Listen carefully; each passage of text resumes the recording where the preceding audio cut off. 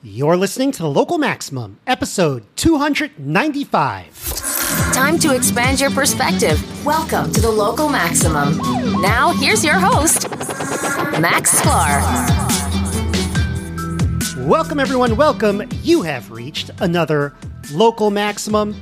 So, did the Founding Fathers of the United States screw up the Senate?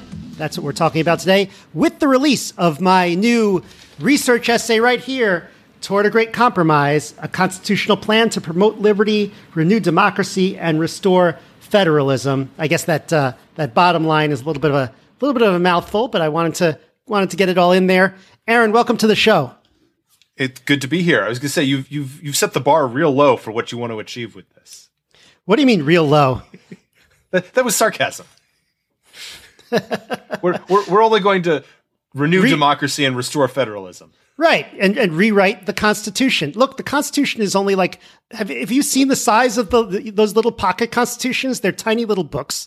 So rewriting it is a lot easier than writing like a normal-sized book, I figure. Right?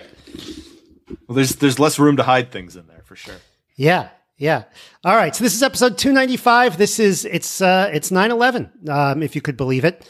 And when this episode comes out, I suppose it's 9:10 over here for the next hour and a half. I don't know if there's any significance to doing this episode on 9/11, but here we are.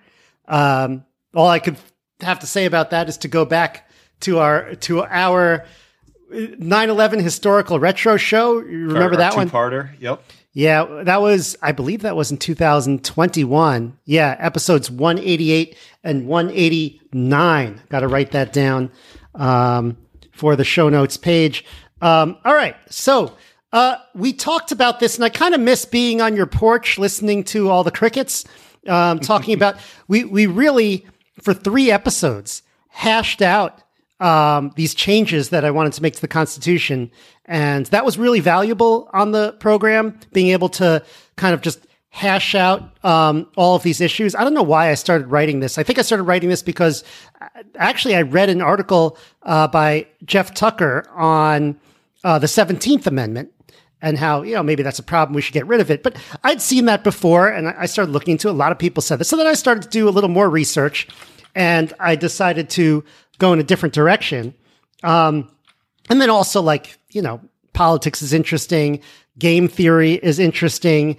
I have a certain flavor of it that's more like social choice theory and trying to figure out electoral systems and trying to figure out, the system, how all the moving pieces put together. And that's certainly been a recurring topic on the show that we've visited multiple times. Exactly. So this is not meant to be some kind of like a political,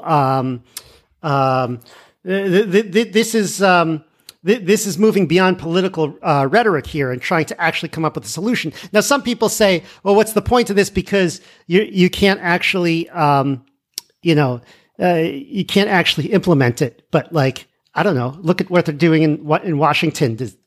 What percentage of people in Washington actually get to implement their ideas versus just talking about it? So, hey, this is a very cheap way to be like, hey, let's actually do the work. Let's do the research. And I looked at the Federalist Papers. I looked at James Madison's notes. I did a lot of research on history to support this. So now I've done a lot of the work where people who are looking at policies and creating new governments, even people creating new local governments or new corporations or whatever, can come in and look at this research and hopefully benefit from it. So, okay. And of course, the Convention of States folks.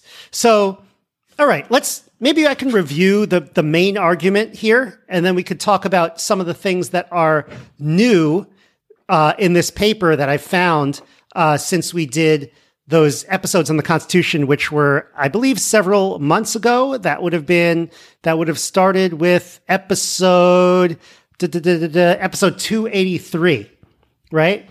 It certainly feels like it was a different era. It feels like it was a different era, but it really wasn't. It was this summer, and it's essentially still summer. So I guess the beginning of the summer versus the end of the summer, but it feels like a long time ago, doesn't it? Okay, so the basic idea is that the founding fathers actually screwed up the Senate. That's what, a lot of people, like to say, particularly, conservatives perhaps like to say, well, the original version of the Senate is that, the Senate was originally supposed to represent the states. And I did a little research we'll get to in a minute when I find out that's not quite true. But then we have the 17th Amendment come along 100 years later, more or less 100 years, in 1912, 1913, I believe.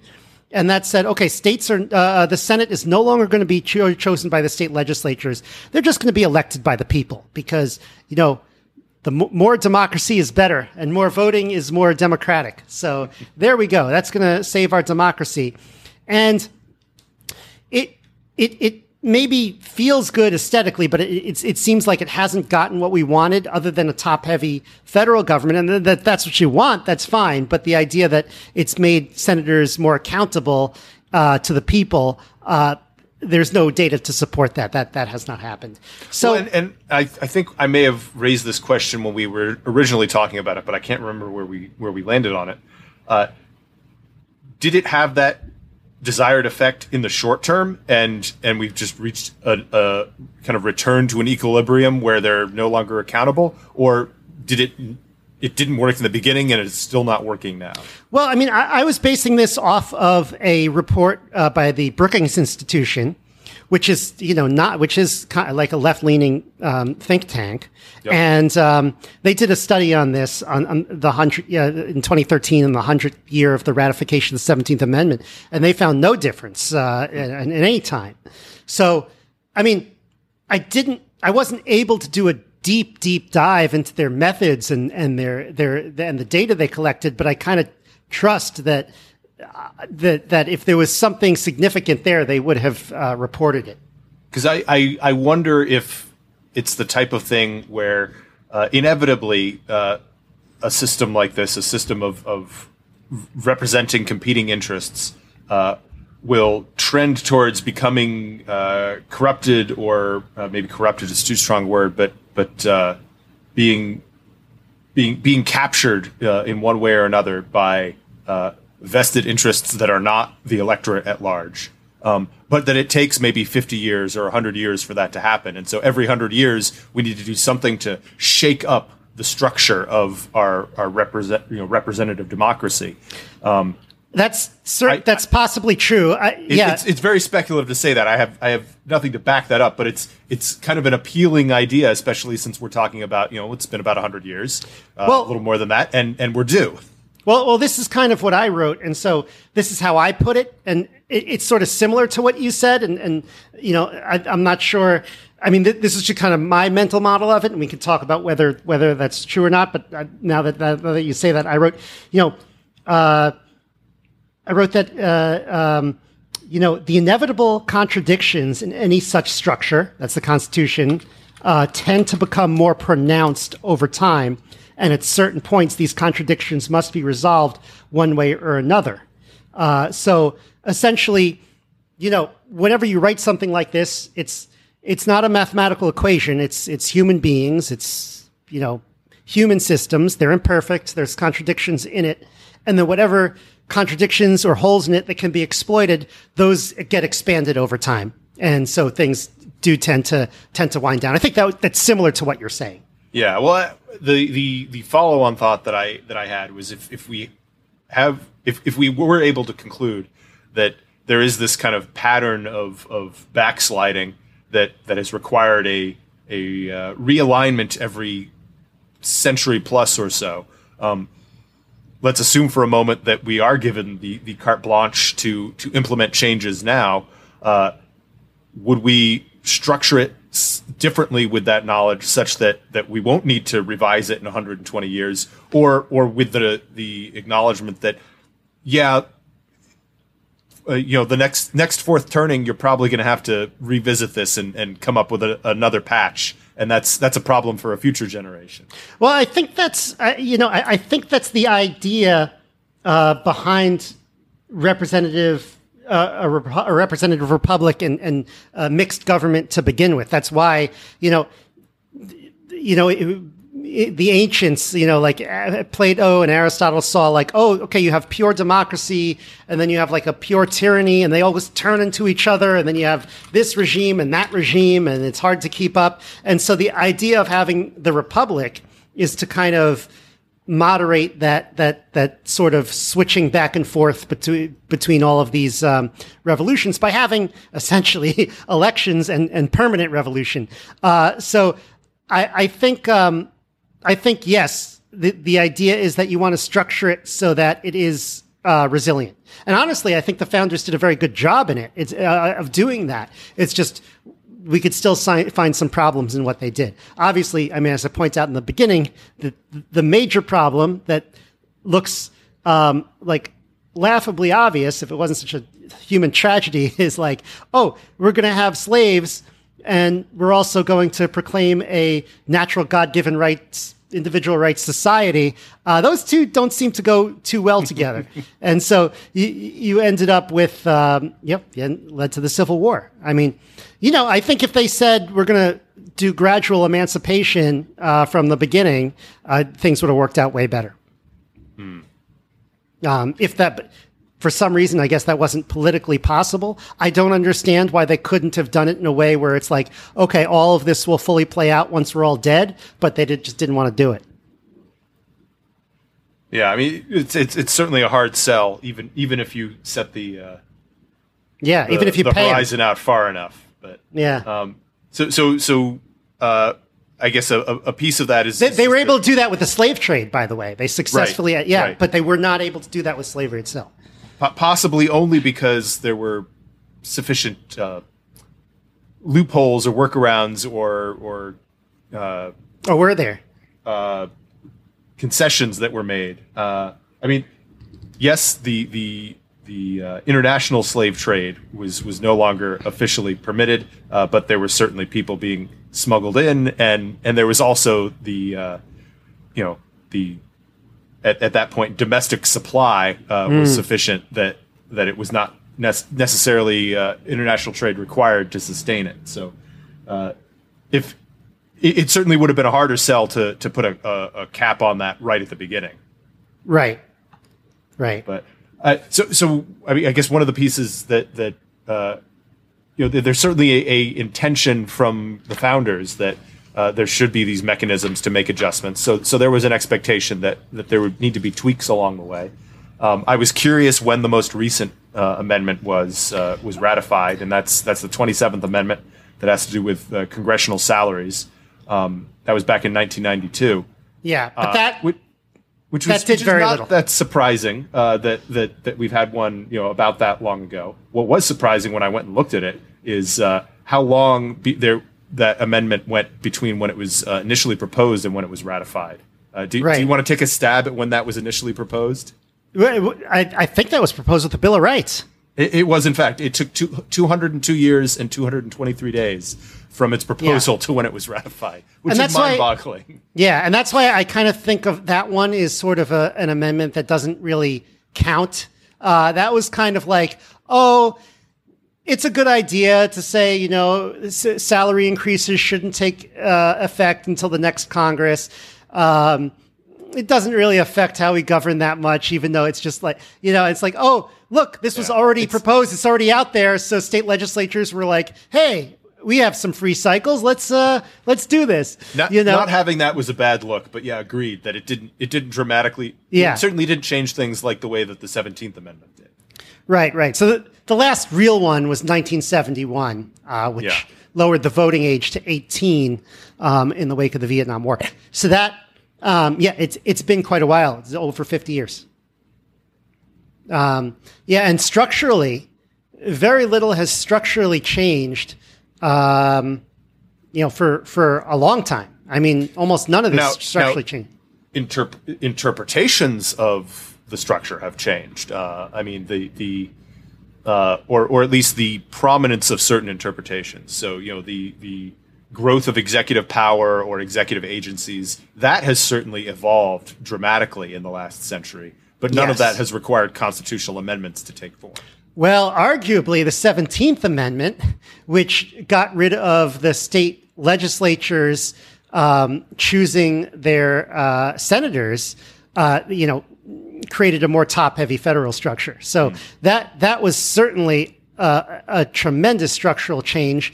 I make some arguments as to why we shouldn't go back to the old system directly, instead move forward to something new. But I would say that is one of the structural changes that led to the furtherance of the other structural changes.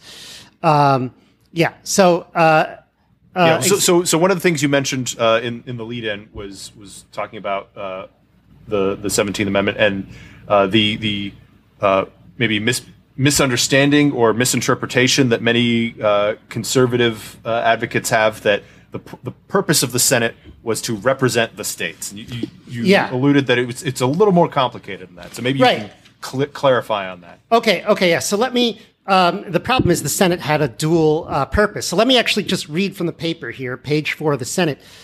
Convention delegates like James Madison and Alexander Hamilton originally viewed the Senate as a long-term, more professional upper house. Madison came to the convention thinking senators would be appointed by the House of Representatives, and Hamilton wanted them to serve for life. So that's crazy. Hamilton, I think he wanted the president to appoint the senators, and they just stay there forever, kind of like And he was also in favor of, at least I think at some point, a executive with a lifelong term. Was he not? Yeah. I believe so. He certainly carried over many ideas from our time as a British colony. Yeah. Well, they all did. And Madison was thinking, okay, maybe he was more democratic about it. He was like, okay, well, maybe the House will pick them. And this is the problem because, let's not bury the lead here. I'm breaking the Senate into two institutions, a new Senate and an executive council, which we'll talk about in a minute, which is a board of directors for the government.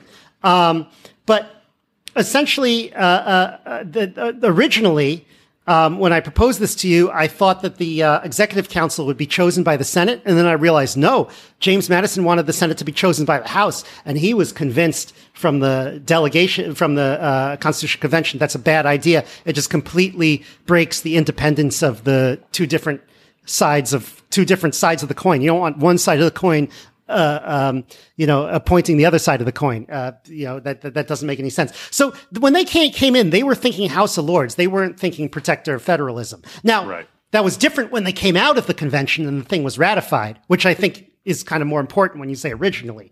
But, so what happened? They came in with this. John Dickinson of Pennsylvania, he was a real, he really wanted a House of Lords, and he's like, how we're going to have the best lordish type people is if the state legislatures pick them.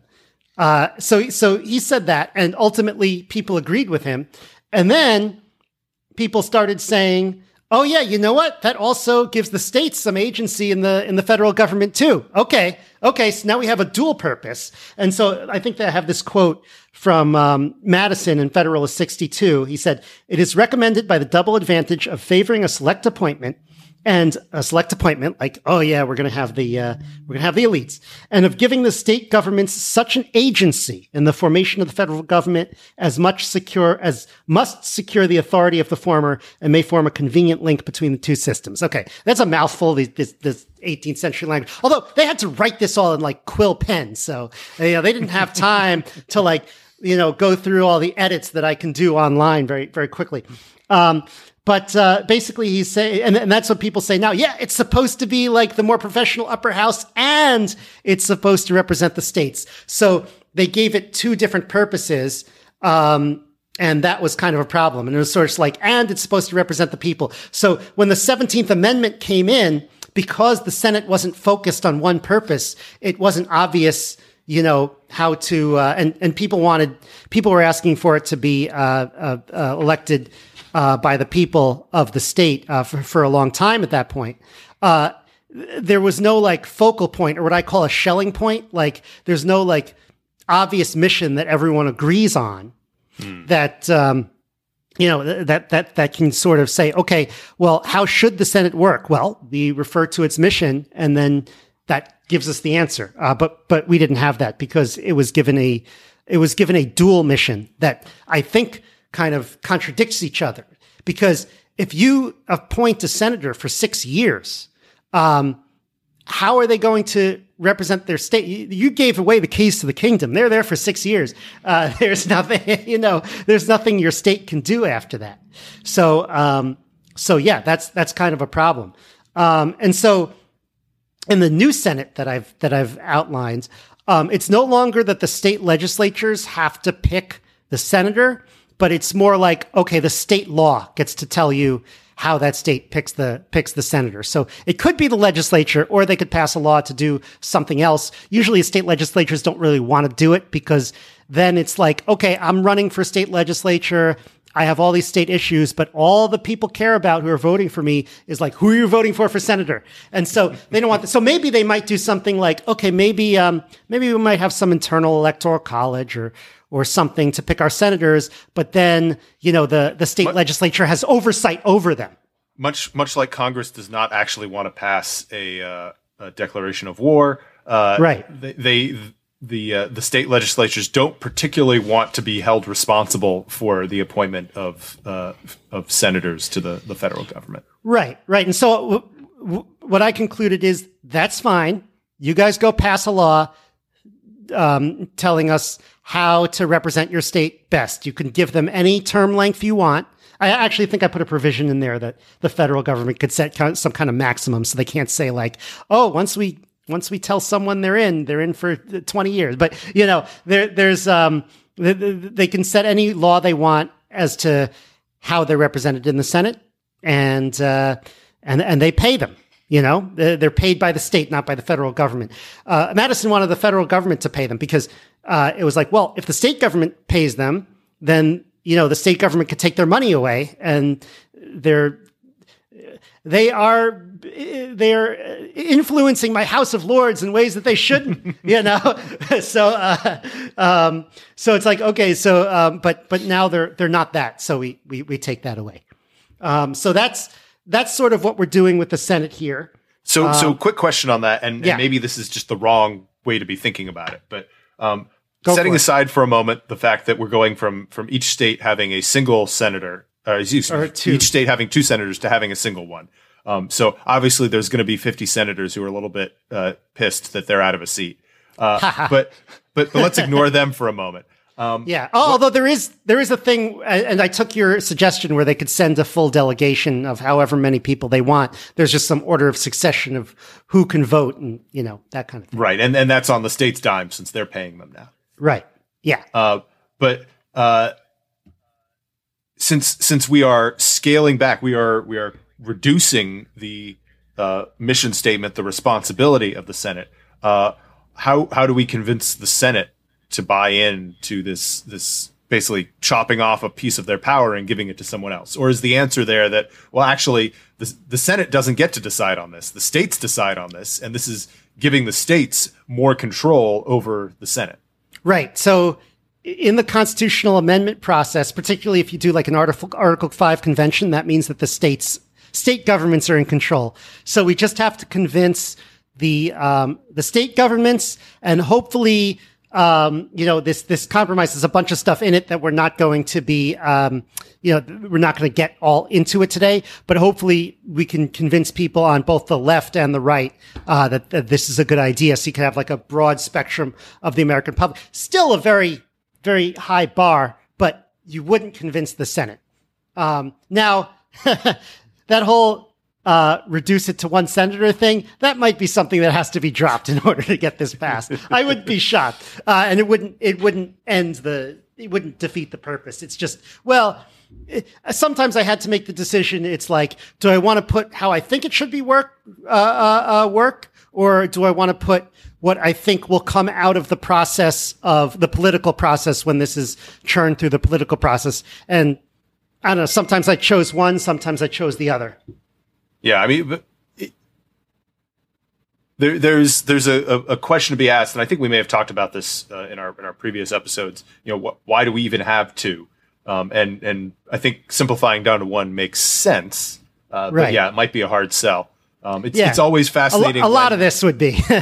It's always fascinating when there's a redistricting and, a state has one less district, or even if the number of districts don't change, but all of a sudden, two representatives are now in the same district. And so they have to, when they previously thought that they were incumbents, now they're actually competing for their seat. That's always fun to watch with a little bit of Schadenfreude. Yeah. So seeing this happen to like all of the senators at once would be fascinating. Musical chairs. The mechanism for how they would be elected or appointed would not necessarily be uniform and simultaneous under this new system anyway. Correct. I mean, it could be, they could do something where they have, two senators that kind of switch off every few months. I mean, that it's up to the state. The state can do it however they want. So there's that. And there's a bunch of stuff that happens in the Senate in terms of, like committee assignments and chairmans and stuff but that's all, there's no law about that. That's all done by Senate and House policy currently. And so that could certainly be adapted. There would probably be some growing pains there, but absolutely. I have faith that they'll find a solution. Yeah. Well, we're getting rid of half the Senate because we're making room for this new executive council, which is really important. So the problem is that the founders gave the Senate a lot of executive authority, which is weird. Why are they giving something that's in the legislative branch an executive authority? I guess they kind of said, well, the president needs some oversight. We have this thing here called the Senate that is smaller than the House of Representatives, so it seems like a good place to put it. But now, when you say executive authority, are you talking about the need for them to approve presidential appointments? Or exactly. More beyond that? Presidential appointments, yeah. Now, they have some others that I kept, like I kept the right to approve treaties because I read, as we'll get into George Mason in a bit, George Mason said, that's more of a legislative function, so it's good to have them do that. And then secondly, I had them keep their approval of Supreme Court nominations, although now I have the Executive Council choosing the Supreme Court nominees. So that's a little different. But yes, so part of the problem with the administrative state right now is that, okay, you have this, I don't even want to, I think we need to kind of jump ahead to this. We're jumping ahead a little bit in terms of the administrative state, but it's like, okay, we have all these agencies in government. They're technically in the in the executive branch, or not technically they are, although some of them are more like independent than others. Maybe the president, but they fall under executive branch authority per. Yeah, but the president doesn't have actual authority over them, and like, okay, so then you have. Most of them are run by commissions with commissioners, and these commissioners are usually nominated by the president.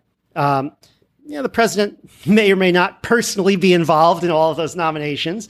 And then it goes to the Senate for approval. And then those commissioners stay for a few years because that's the length of the term. And then underneath those commissioners is a permanent bureaucracy. So it's like, where is the say?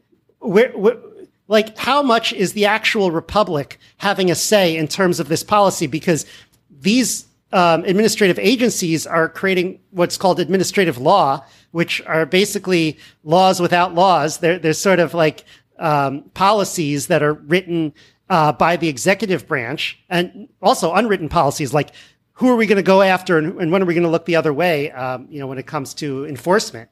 And so they have this kind of weird split accountability to both the president and the Senate.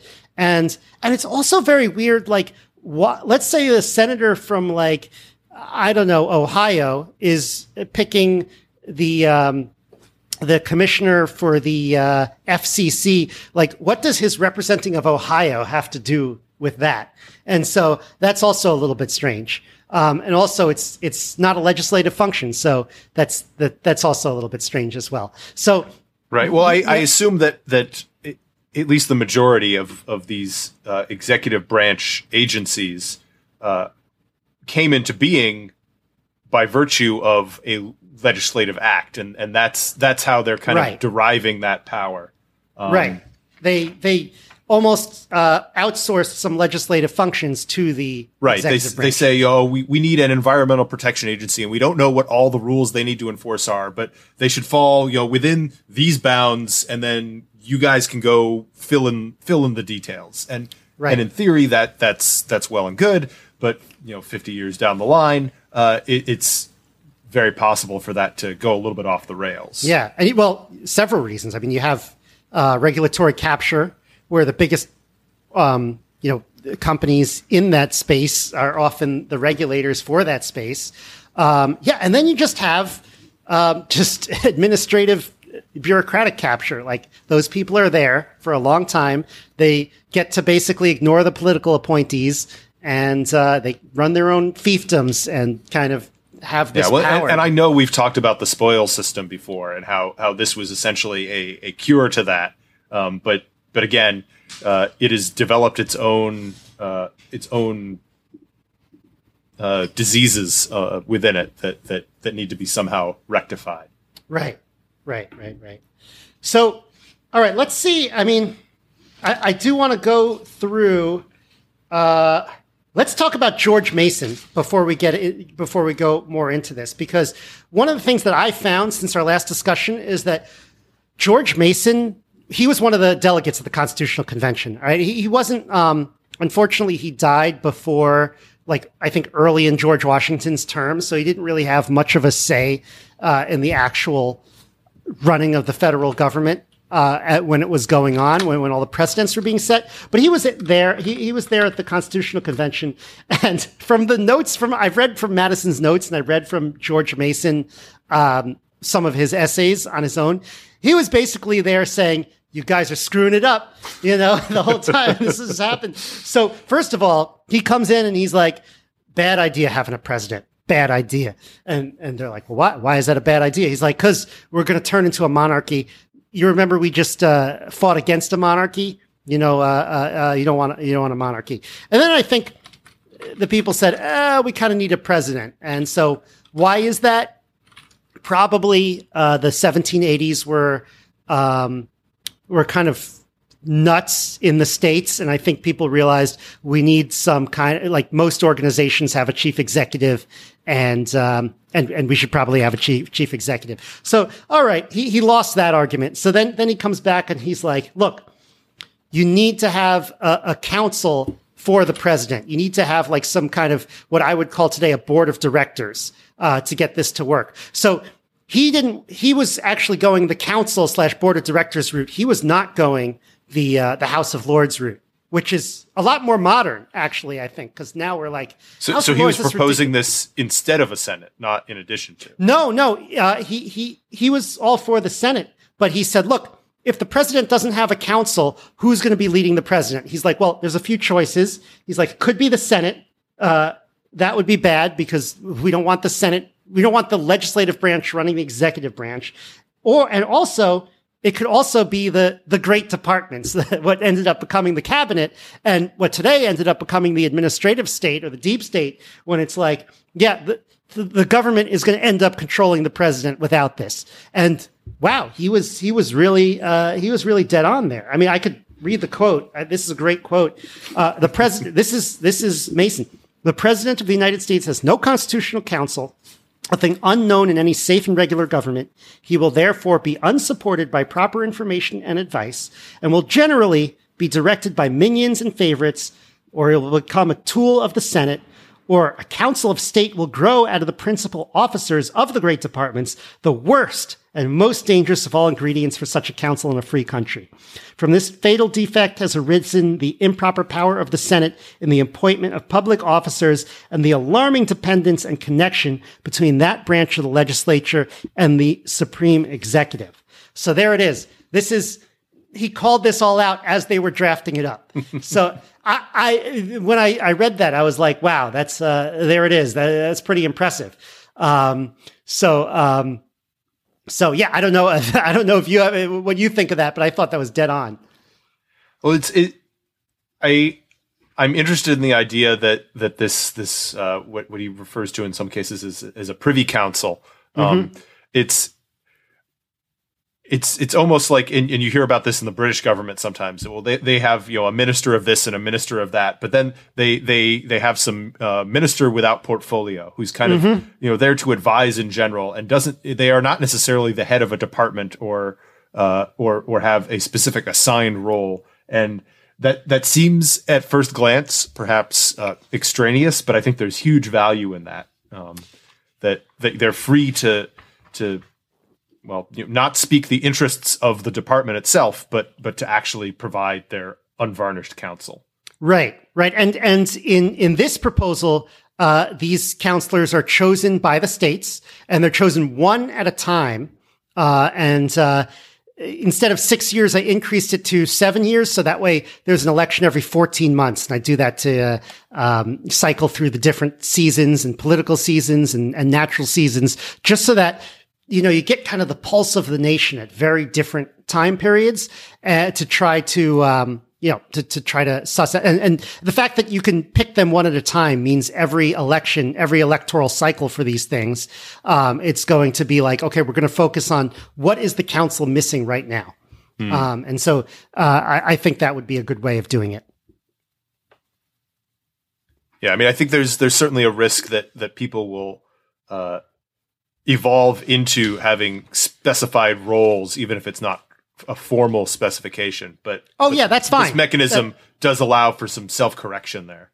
Right. And that's fine. If it's like, if we're a council of 6 people, it could be like, okay, you're going to look into these issues and I'm going to look into those issues, and we agree. That's fine. But 6 people is a lot different than dealing with advice and consent from the Senate, because, with the Senate, because that's 100 people, and it's really a few hundred, because they've got all their chiefs of staff, and it becomes a whole. With whole 6 people, circus. The president can walk in and say, "Hey, folks, what do you think about this?" Yeah, he can't really do that with the Senate. He could call the Senate majority leader and the minority leader, and hash things out there. But then it's just like, oh, okay, so. Essentially just the kind of the power players in the Senate. Well, and this hadn't occurred to me until just now, but I assume that also that the executive council would be protected by what's the term? Executive privilege. So the president can't go to the Senate and have a off the record conversation with them. I mean, he might be able to have an off the record conversation with the majority leader, but there's little or no guarantee that the majority leader is not going to turn around and use that information.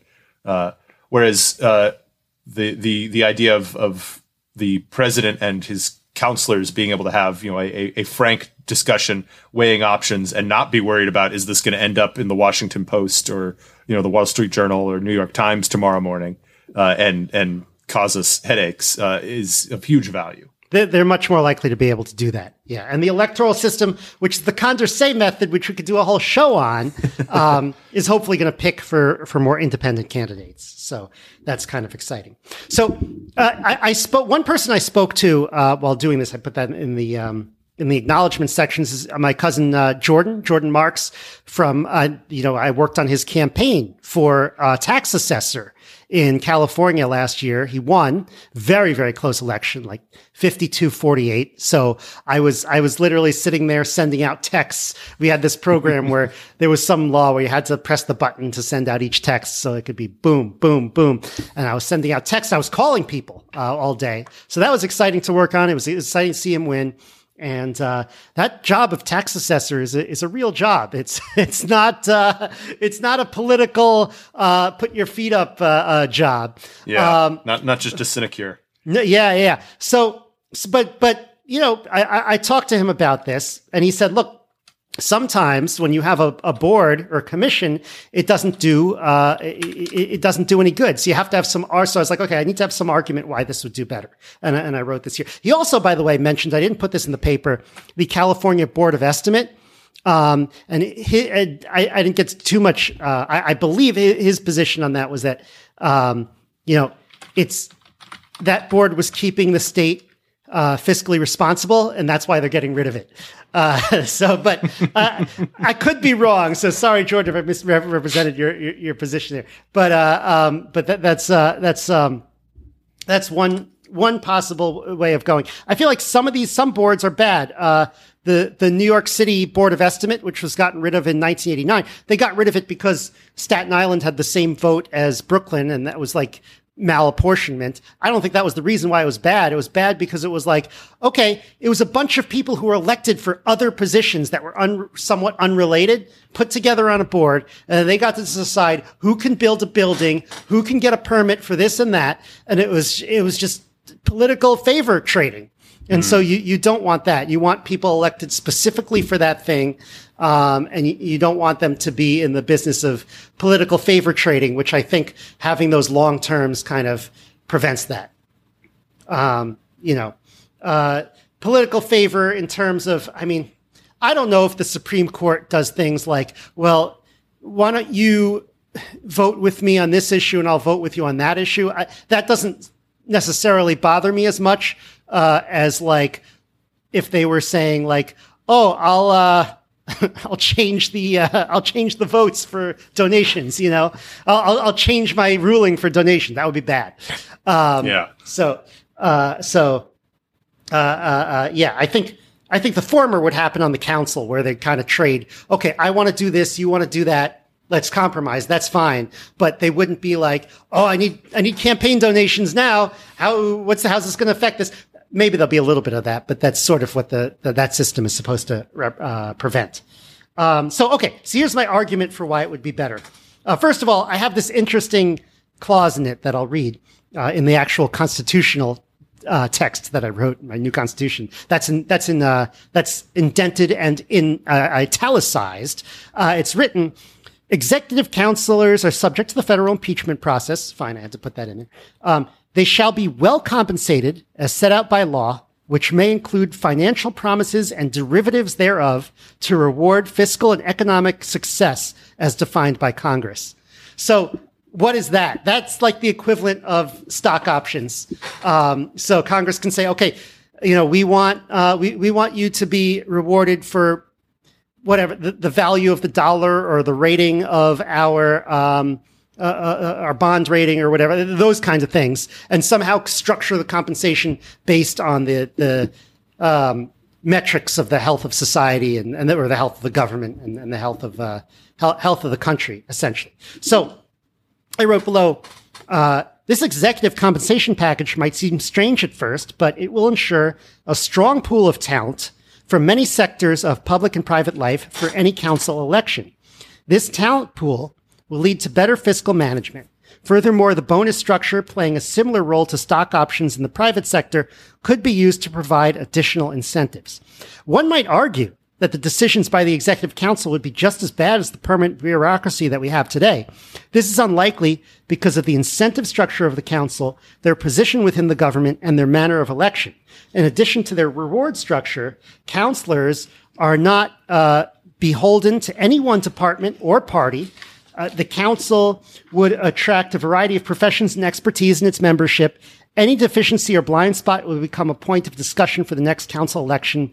As a focused group of long-term strategic thinkers, they are more likely to take historical lessons seriously. And then, of course, I end with that whole don't expect too much. Ultimately, the council's success should not be measured against some utopia, but in comparison to the current administrative regime. Obviously, we're talking about government here. Still, we're not talking about, anything else.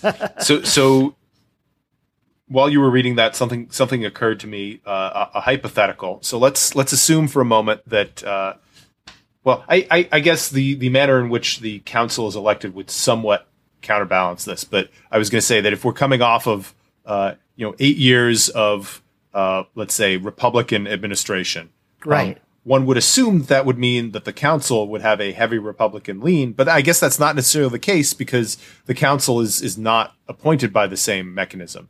So my concern was going to be that, okay, now in year one of the new, let's say a new Democratic president comes in, they're going to have a council that is likely to be majority opposed to them, and so that the council may spend much of its time, blocking them or undoing their work. But I think that's supposing a scenario that's not particularly likely to arise given how the council is formulated. Yeah, it's also it's not. First of all, I don't think that's true that after 8 years of one party. So historically, the midterms have gone to the other party. Right. So perhaps the council would do the same. We don't know. But that's assuming a level of partisanship that is not necessarily baked into the council.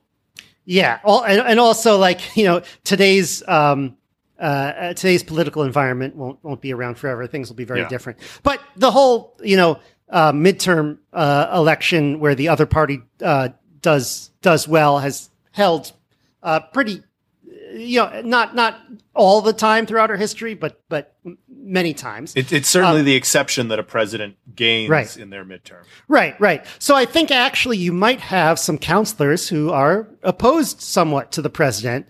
I mean, you know, think about like during Obama's term, you'd have a lot of Republicans in there. And then during Trump's term, you'd probably have a lot of Democrats elected to the council.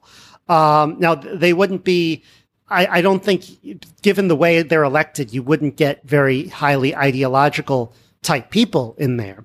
But I do suspect they would kind of lean the other way. And so the new president coming in might actually have more power. Having a council, so the council does have some power to override the president, but it has to be like 5 out of the 6. So that's very unlikely to happen, I think. It could happen occasionally. It's like it's only like, you know, to have some kind of moderating effect, because I'm assuming that if you have 5 of 6 counselors agree, it's not a crazy position. Yeah. So there is, and I don't know if we talked about this on the episode or if it was in our pre-show discussion here, but this ability for the council to alter or nullify administrative policy. Right. Yes. So that would be significant grounds for, I don't like to term them as a rogue council, but let's assume for the sake of argument that you had a council that was unified in their opposition to the president. They could do quite a bit with that lever of power. However, one has to assume that if on the 7-person council, one of which is the president, so of the remaining 6, they need a supermajority. A supermajority is 5 out of the 7. Yeah. So if 5 of the 6 non-president counselors are in favor of particular action, then one would think that they have the pulse of the nation in mind and would be representing those interests. Right. And note, they can't override everything that the president does. Like, you know, the president has way more power than them because the president is still, you know, commander in chief of the military and, you know, okay. But why don't I just read through all of the powers of the executive council? Because they're actually kind of interesting what I've settled on. Obviously, if this were actually to go through the process of being at a Article 5 convention, people would mangle it to no end. But let's see what I came up with here. 1, the executive council shall inherit from the previously constituted Senate the role of providing advice and consent to presidential appointments. So now, basically, instead of having to go to the Senate for most things, the president can just go to the council. Okay, great. Seems a lot easier. Seems like you're going to get better advice. These people have been around a long time. That's their whole job. You know, they don't have to worry about re-election. They don't have to worry about their party. Okay, 2. The executive council shall have the power to nominate justices of the Supreme Court, as well as ambassadors and other public ministers, subject to the advice and consent of the Senate. Okay. We're used to having the president select Supreme Court justices.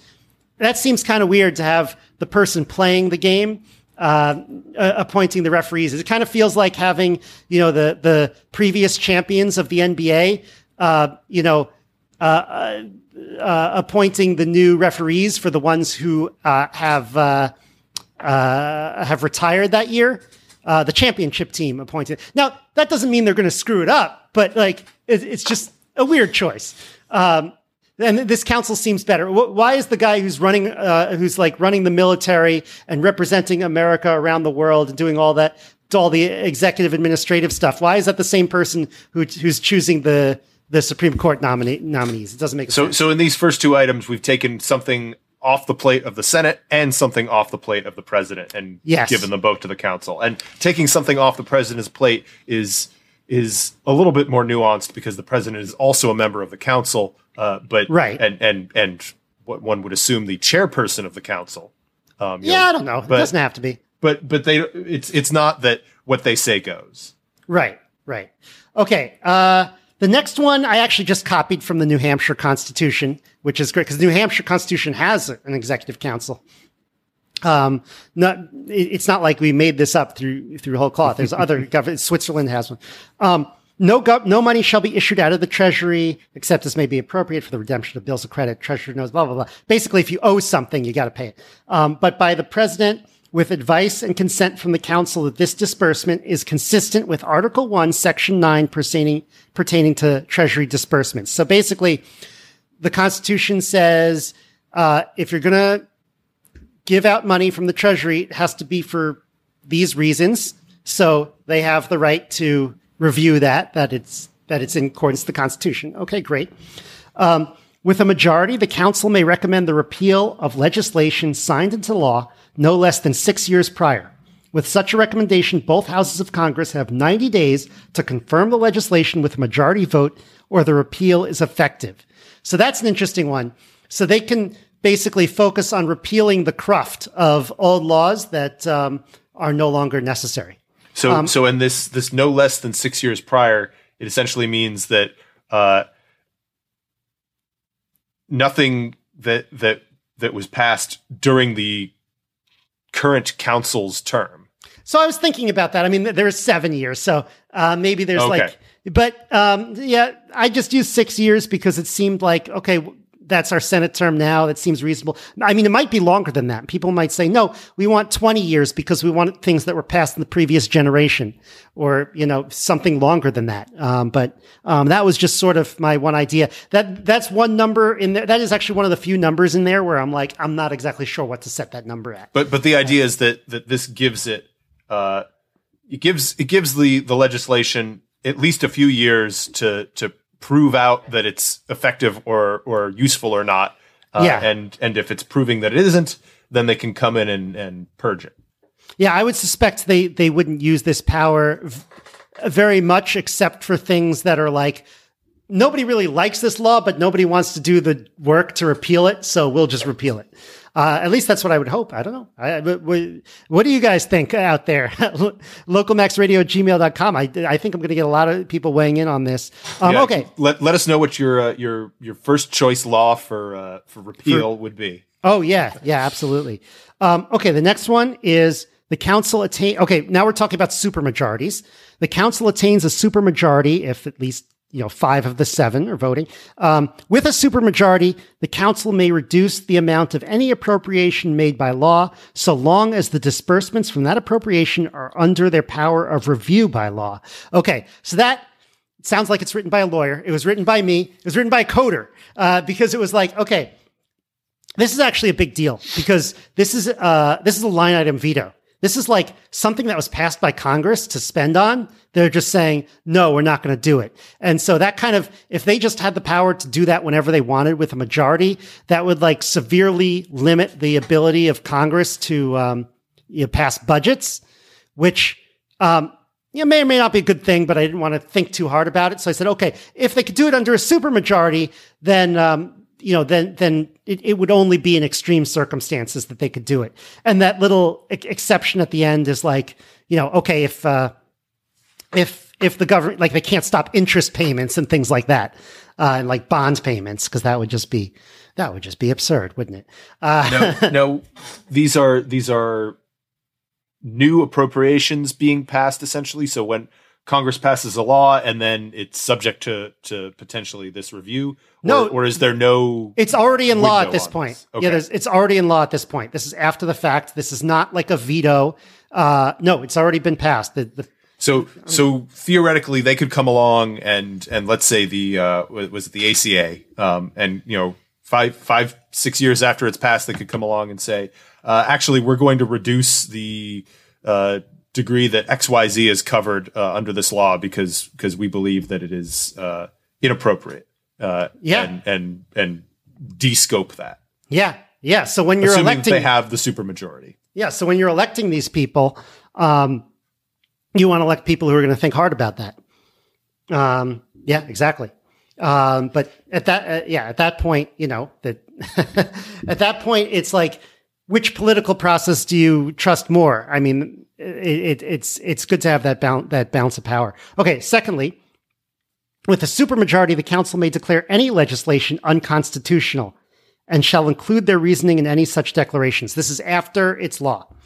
The legislation is immediately null and void. However, any member of Congress has standing to challenge this reasoning in the Supreme Court, which has the authority to evaluate and overrule the decision. So essentially, they get to say if something is unconstitutional, they get a shortcut to the Supreme Court to get them to review it. So this removes the need for standing and going through multiple layers of the appellate court and whatnot that under the current system would normally be required. Exactly. And I think you see the benefits of that. And then the final thing, this is the one to fight the administrative state, which before you go to that. So if they declare something unconstitutional, and the Supreme Court takes it up, would the council be the one representing the case at the Supreme Court? I haven't thought about that. I think that could be something that the legislators can fill in. It's certainly a solvable problem. Just piqued my curiosity. Anyway, I don't know. State. I think it would be right. I think it would be the executive branch versus the legislative branch.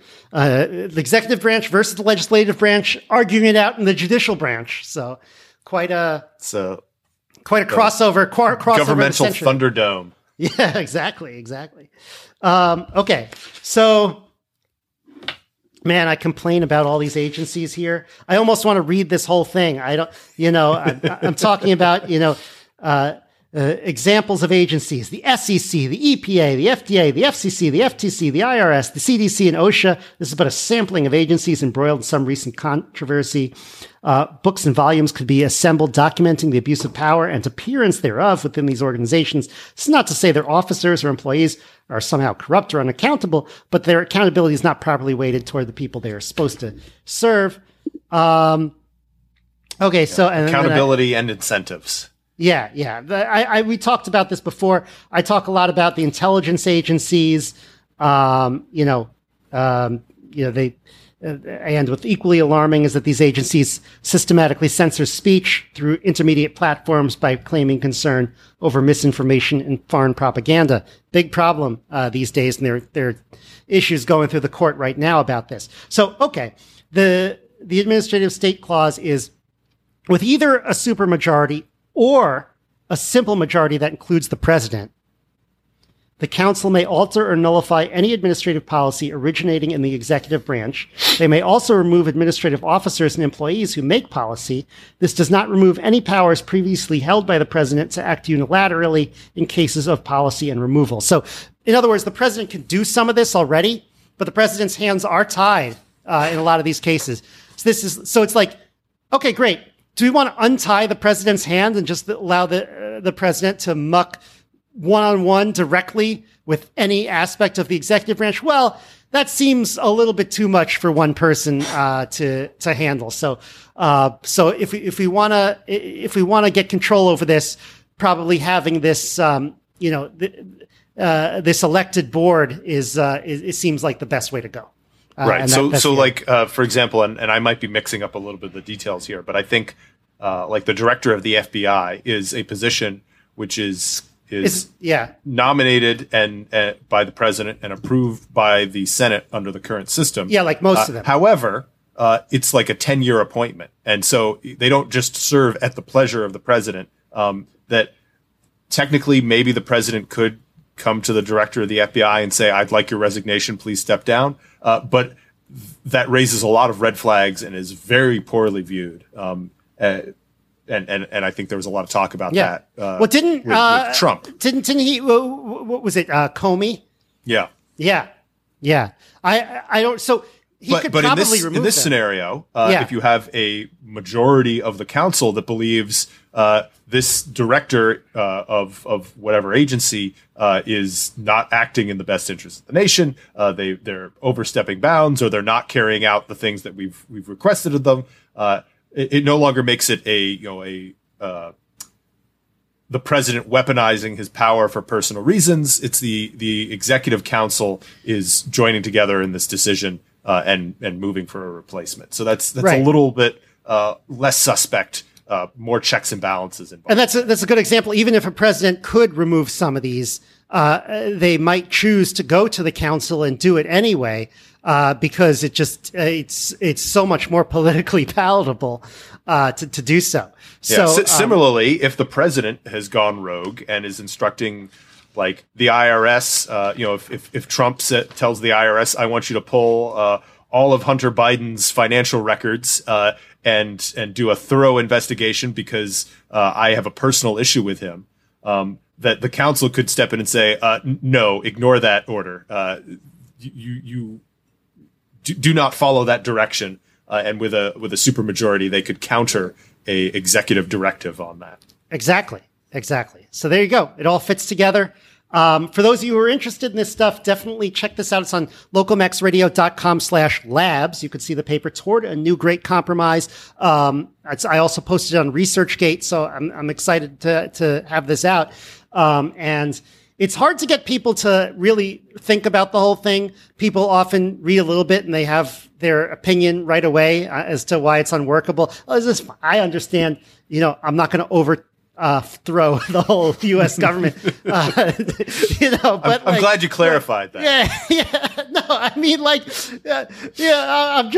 I'm just suggesting a change that, I think would work. I also think it's a good thing to go through where it's like, if you want to understand the government, if you want to understand how the Constitution formed, it's like, well, give it a shot yourself. And that's sort of what I did. If you want to understand what decisions people were facing, when they were at the Constitutional Convention, give it a shot yourself. So that's what I did. And so I like how this fits together currently. I'm sure I'm going to get a lot of challenges, and ideas going forward. We have so much more to talk about on this, but I think we're going to end for today. So, any last thoughts, and then we'll sign off. No, it's just this has been a fascinating thing to watch take form, and I'm eager to hear any feedback from our listeners on the latest iteration. Awesome. And I'm going to send this out to a bunch of people I know, including some constitutional scholars, and we'll see what kind of feedback that I get from that. All right. Remember to check out the locals, maximum.locals.com. Always looking for new members there to support the show. Also, share the show on social media. I know that I've been a little behind on guests recently. I feel like I'm on the verge of reinvigorating this show, and I'm very excited about it. So please give us a 5-star review. Please share on social media. Really appreciate it. And maximum.locals.com and localmaxradio@gmail.com. Send us an email to reach out. All right. Have a great week, everyone. That's the show. To support the Local Maximum, sign up for exclusive content and our online community at maximum.locals.com. The Local Maximum is available wherever podcasts are found. If you want to keep up, remember to subscribe on your podcast app. Also, check out the website with show notes and additional materials at localmaxradio.com. If you want to contact me, the host, send an email to localmaxradio@gmail.com. Have a great week. Feel the power.